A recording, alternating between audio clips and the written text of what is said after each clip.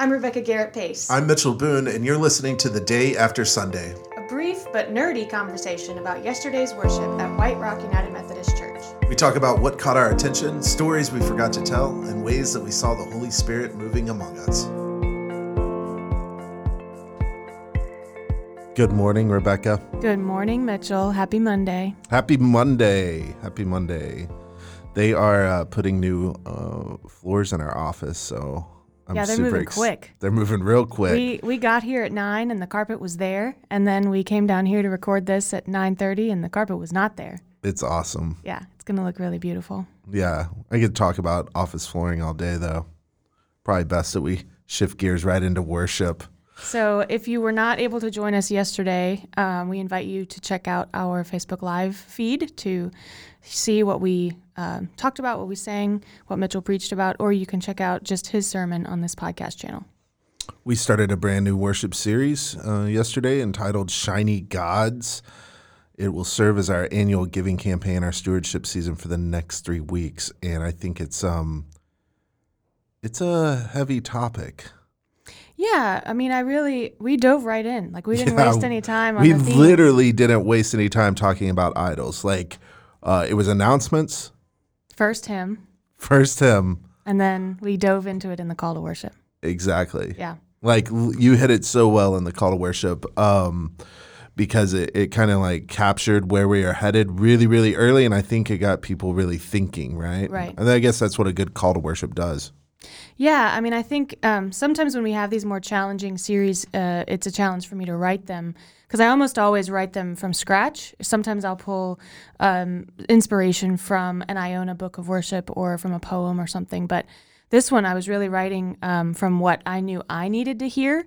And like you said in your sermon, from what I know of our community that we needed to hear. So right away, without using the language of idols, we really talked about... what were some of the things we talked about in the call? Well, here's an example in the call. When it's far more enticing to stay at work where at least we feel successful than to leave work late or leave work and take our turn caring for sick kids or difficult parents, we're called to show up. Yeah. So that idol of work, I think that idol of work, that's been really speaking to me recently. I don't know about you. Totally. Yeah. When it's way less complicated just to give into the culture that says our kids have to be on every select sports team in every academic league, we're called to show up. When it feels easier to sleep in or grab brunch than spend our Saturday volunteering, we're called to show up. Yeah. And I mean, I think, so a call to worship, if you want to do a little bit of a deep dive into what it means liturgically, is literally, it is a call from the leaders to the gathered people that marks the space. And so it's a person-to-person interaction, and I think it's best when it is the most like a conversation. And so this repetitive, we're called to show up. When this happens in our lives and get really specific, right? I think the very generalized platitudes don't do us any good, regardless of our worship series. Even if it's a joyful, post-Easter worship series, I think still being specific about what we're thankful for or how we're praising God is going to give us the best connection to the worship hour. Specificity is always important, right? I think it's one of the things that's most important, whether we're in a call to worship where we're talking to one another or in our pastoral prayer or prayers of the people when we are talking to God. I think the more specific we are, the better. Right. Our liturgy is, because it grounds us in like something we can actually relate to. Right. Absolutely. So when we talk about, God blessing or being with the woman who works 3 jobs to provide for her 2 kids, right? Sure. Like, I think we can get there a lot easier than saying like, God, bring about world peace. Right. Yeah, so being very specific, and that's why I love this call for Sunday, because it is very specific, and I think it's convicting because the specificity is a mirror to our own congregation, right? It is. And to the staff. It's not like the staff saying, hey, congregation, you have to do better. It's really saying like, hey, we got to do better because these are the things that we struggle with. It is. And I think you brought that out in your sermon as well, just kind of the next step. which again, we talk very in depth every week about what we're going to cover on Sunday morning. So it's not like we're going in, Right. unaware, but yet I'm always amazed by the way the Holy Spirit moves, because we don't write the call to worship together. We don't write the prayers together, and yet we still No, I hear write my these, sermons separate from right, yeah, but from we everyone still else. hear these very Yeah. direct echoes. I just think that's beautiful. I think that's, that you specifically named, it's a temptation to stay at work, to want to grab your phone and Right. and send all those emails instead of, spending time with Cash. That was such a moving story that you told. Right. Yeah, it was a really I just remember sitting on the couch being like, damn. Yeah. Like Cash just totally rocked my world right there. He And just taught you a very important lesson. very important lesson, Sure. which I hope I learned, but I can already feel myself being pulled back into the right? It's Monday, right? I can feel myself being like brought back into the grind of work. Work as an idol is, I think, a really hard one for us. But we also talked about a whole host of other idols, like sports for me, like Dallas Cowboys. Obviously, there was a bad game on Sunday, but I think sports for us is it's a release, right? It gives us the space to kind of decompress, and we can get so addicted to like just losing ourselves in like Sure. sports or leisure activities that Yeah. like all of a sudden like that's what we're chasing Yeah. on the weekends, or like once we're done with our 9 to 5, like we're chasing like vegging out and chilling, right? Yeah. And for me, particularly, sports ball is not, one of my idols, but No? Cowboys is football, right? Just kidding. I know Cowboys is football. Do you know the Rangers, Rangers is baseball, the Stars, hockey, the Mavericks? basketball. You're a Dallas DFW sports fan, All Rebecca. right. Really Woo. proud of you. Thank you. I actually did not study for that, so that was real knowledge. She was right just Googling under the table. there. Those pauses were very quick thumbs in action, looking it up. No, but I think you're right. I mean, and we talked about this in our staff meeting. The idol of money is the easiest to look at, but it's certainly not the only really powerful pull that we have in our lives. Right, yeah. No, it's it can be even our family. Yeah. It can obviously be our work. It can be security. Right. It can be just a little bit of a bigger home. It can be just a little bit nicer car. It can be really anything that takes priority, right? And this is how we defined idol, was like anything that takes the primary focus of my energy, my passion, right? My time, my money, which first belongs to God. Yeah. And I think it can be metaphysical too, So I went home and I talked with Jeff about this, and he was interested because he didn't attend White Rock. He attended his church. You can but watch he it asked online me- on our Facebook page. Or check out the sermon on this podcast channel. No, but we were talking. He said, yeah, I heard that Mitchell was talking about idols. I watched his intro video on Facebook. So what were y'all talking about? And I told him that my mind went right to the literal things that get in my way. And his mind went right to metaphysical things. Like he feels like maybe, and I think this is true for a lot of us. What if an idol is our own alone time, or like our own schedule, being able to control how we spend our time, and that kind of metaphysical things like that. Well, I think it goes back to, so this series is kind of based off of Mike Slaughter's book, Shiny Gods, with the same name. We're taking a little different of an approach, but it's similar. He tells a story in his book about a guy who's gone off to college. He's graduated, right?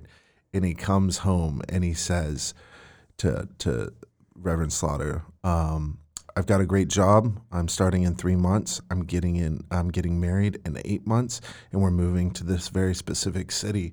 How do I know what God's will is for my life? And Reverend Slaughter was like, it sounds like what you really want is God to bless your will for your life, right? Yeah. And I think we can get to a place where we create our schedule, our how our life is going to look, and then we try to fit God into whatever we've created. So from the daily, I need my alone time, I need a very set schedule, I need it to look like this, to the way we plan out our life so far in advance that like there is no ability for the Holy Spirit to actually be at work in our life because we're so dead set on having it this way. Yeah. No, I think that's right. I think that's a challenge for a lot of us too, where we can get to a place where we're really over planning and over functioning and not allowing God to be kind of at the center of our days and calendars. Yeah. Yeah. Yeah. Something you said in your sermon, I don't have these very often, but sometimes you say a phrase and I just say, oh man, I wish that I had programmed a different last hymn or a different hymn. Yesterday, I don't know if you even realized this, but you directly quoted some of the lyrics of Come Thou Fount of Every Blessing when you said we're prone to wander. Yes. And I was like, oh man, I want to just call an audible and sing that at the end of the service, but I didn't because I knew it would stress out our slide and sound people. I love them very much. I don't want to do that. I love pulling audibles though. Yeah. Do you? Yeah. Why totally. do you feel like you do? I don't know. It just feels a little more authentic, like a little less rehearsed, a little more like, hey, we're going to totally shift gears. Yeah. No, I did not reference that. I mean, I'm sure that hymn has an impact on me, and Yeah. I'm sure that the reason I use that phrase was because it's one of my favorite hymns, but Yeah, no, me I too. was not thinking of that hymn when I used that phrase, we're prone to wandering, Yeah. but we are. But we are. Absolutely. Totally. Absolutely. Yeah, I thought the worship series got off to a really good start. I am concerned because I think stewardship and talking about money is really, really challenging. I am concerned about how we kind of move from this really global understanding of icon or idols, not icons, idols, and kind of the carved images that we have in our lives to getting very specific about money. Because ultimately, I think so much of the idol worship in our lives is funded and is driven by money. It's yeah. driven by power. Sure. So I'm curious how we're going to kind of thread that needle as we kind of get very, very specific over the course of the next 2 Right. weeks. But ultimately, I think it's an important theme that we should really talk about probably more often than once a year, especially around idolatry, because Yeah. I think it's so prevalent in our culture. Yeah, I do too. And actually, that made me think. We had our Enneagram workshop on Saturday, and I've Shout read out this. to Christopher White. Yeah, awesome job. I've read this before, but we brought it up as well in that workshop, and it just kind of brought it back to mind that the Enneagram 3, the Achiever, I think is what it's called. Yes. As a culture, we're a very 3-driven culture, so that makes it even more difficult to, I think, escape the idols that are not only acceptable, but blessed by the culture. Yeah, Suzanne Stabile says we're a 3 nation, and for us who live in Dallas, we live in a 3 state, in a 3 city. Yeah. And so we have the ability, I think, to really get captivated by all the shiny gods that are around us. Yeah. And because I'm a 4 with a 3 wing, I really have to watch myself. Sure. Like I literally had to have a conversation with myself when I went into the Apple store. I did not know which phone I was going to get. Yeah. Now I did need a new phone. Did I Right. need an Apple? Yeah, did I yours need an had, iPhone? yours had stopped Mine charging had stopped completely. charging, and Yeah. I couldn't live not knowing whether or not my phone had charged overnight. It was just too stressful.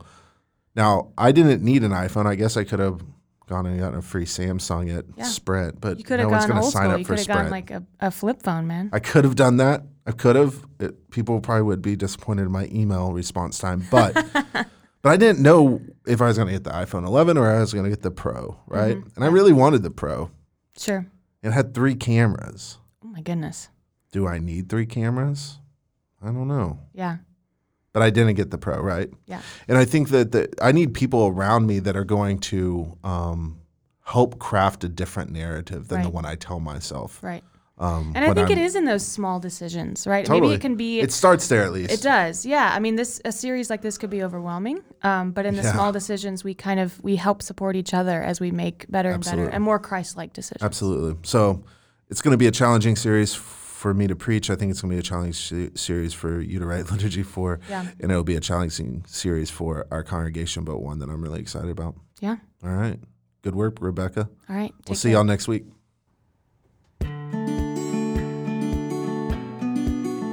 You're listening to a podcast recorded at White Rock United Methodist Church in the heart of East Dallas. For more information, you can find us at wrumc.org, and make sure you stay subscribed to this channel to stay up to date with all of our content.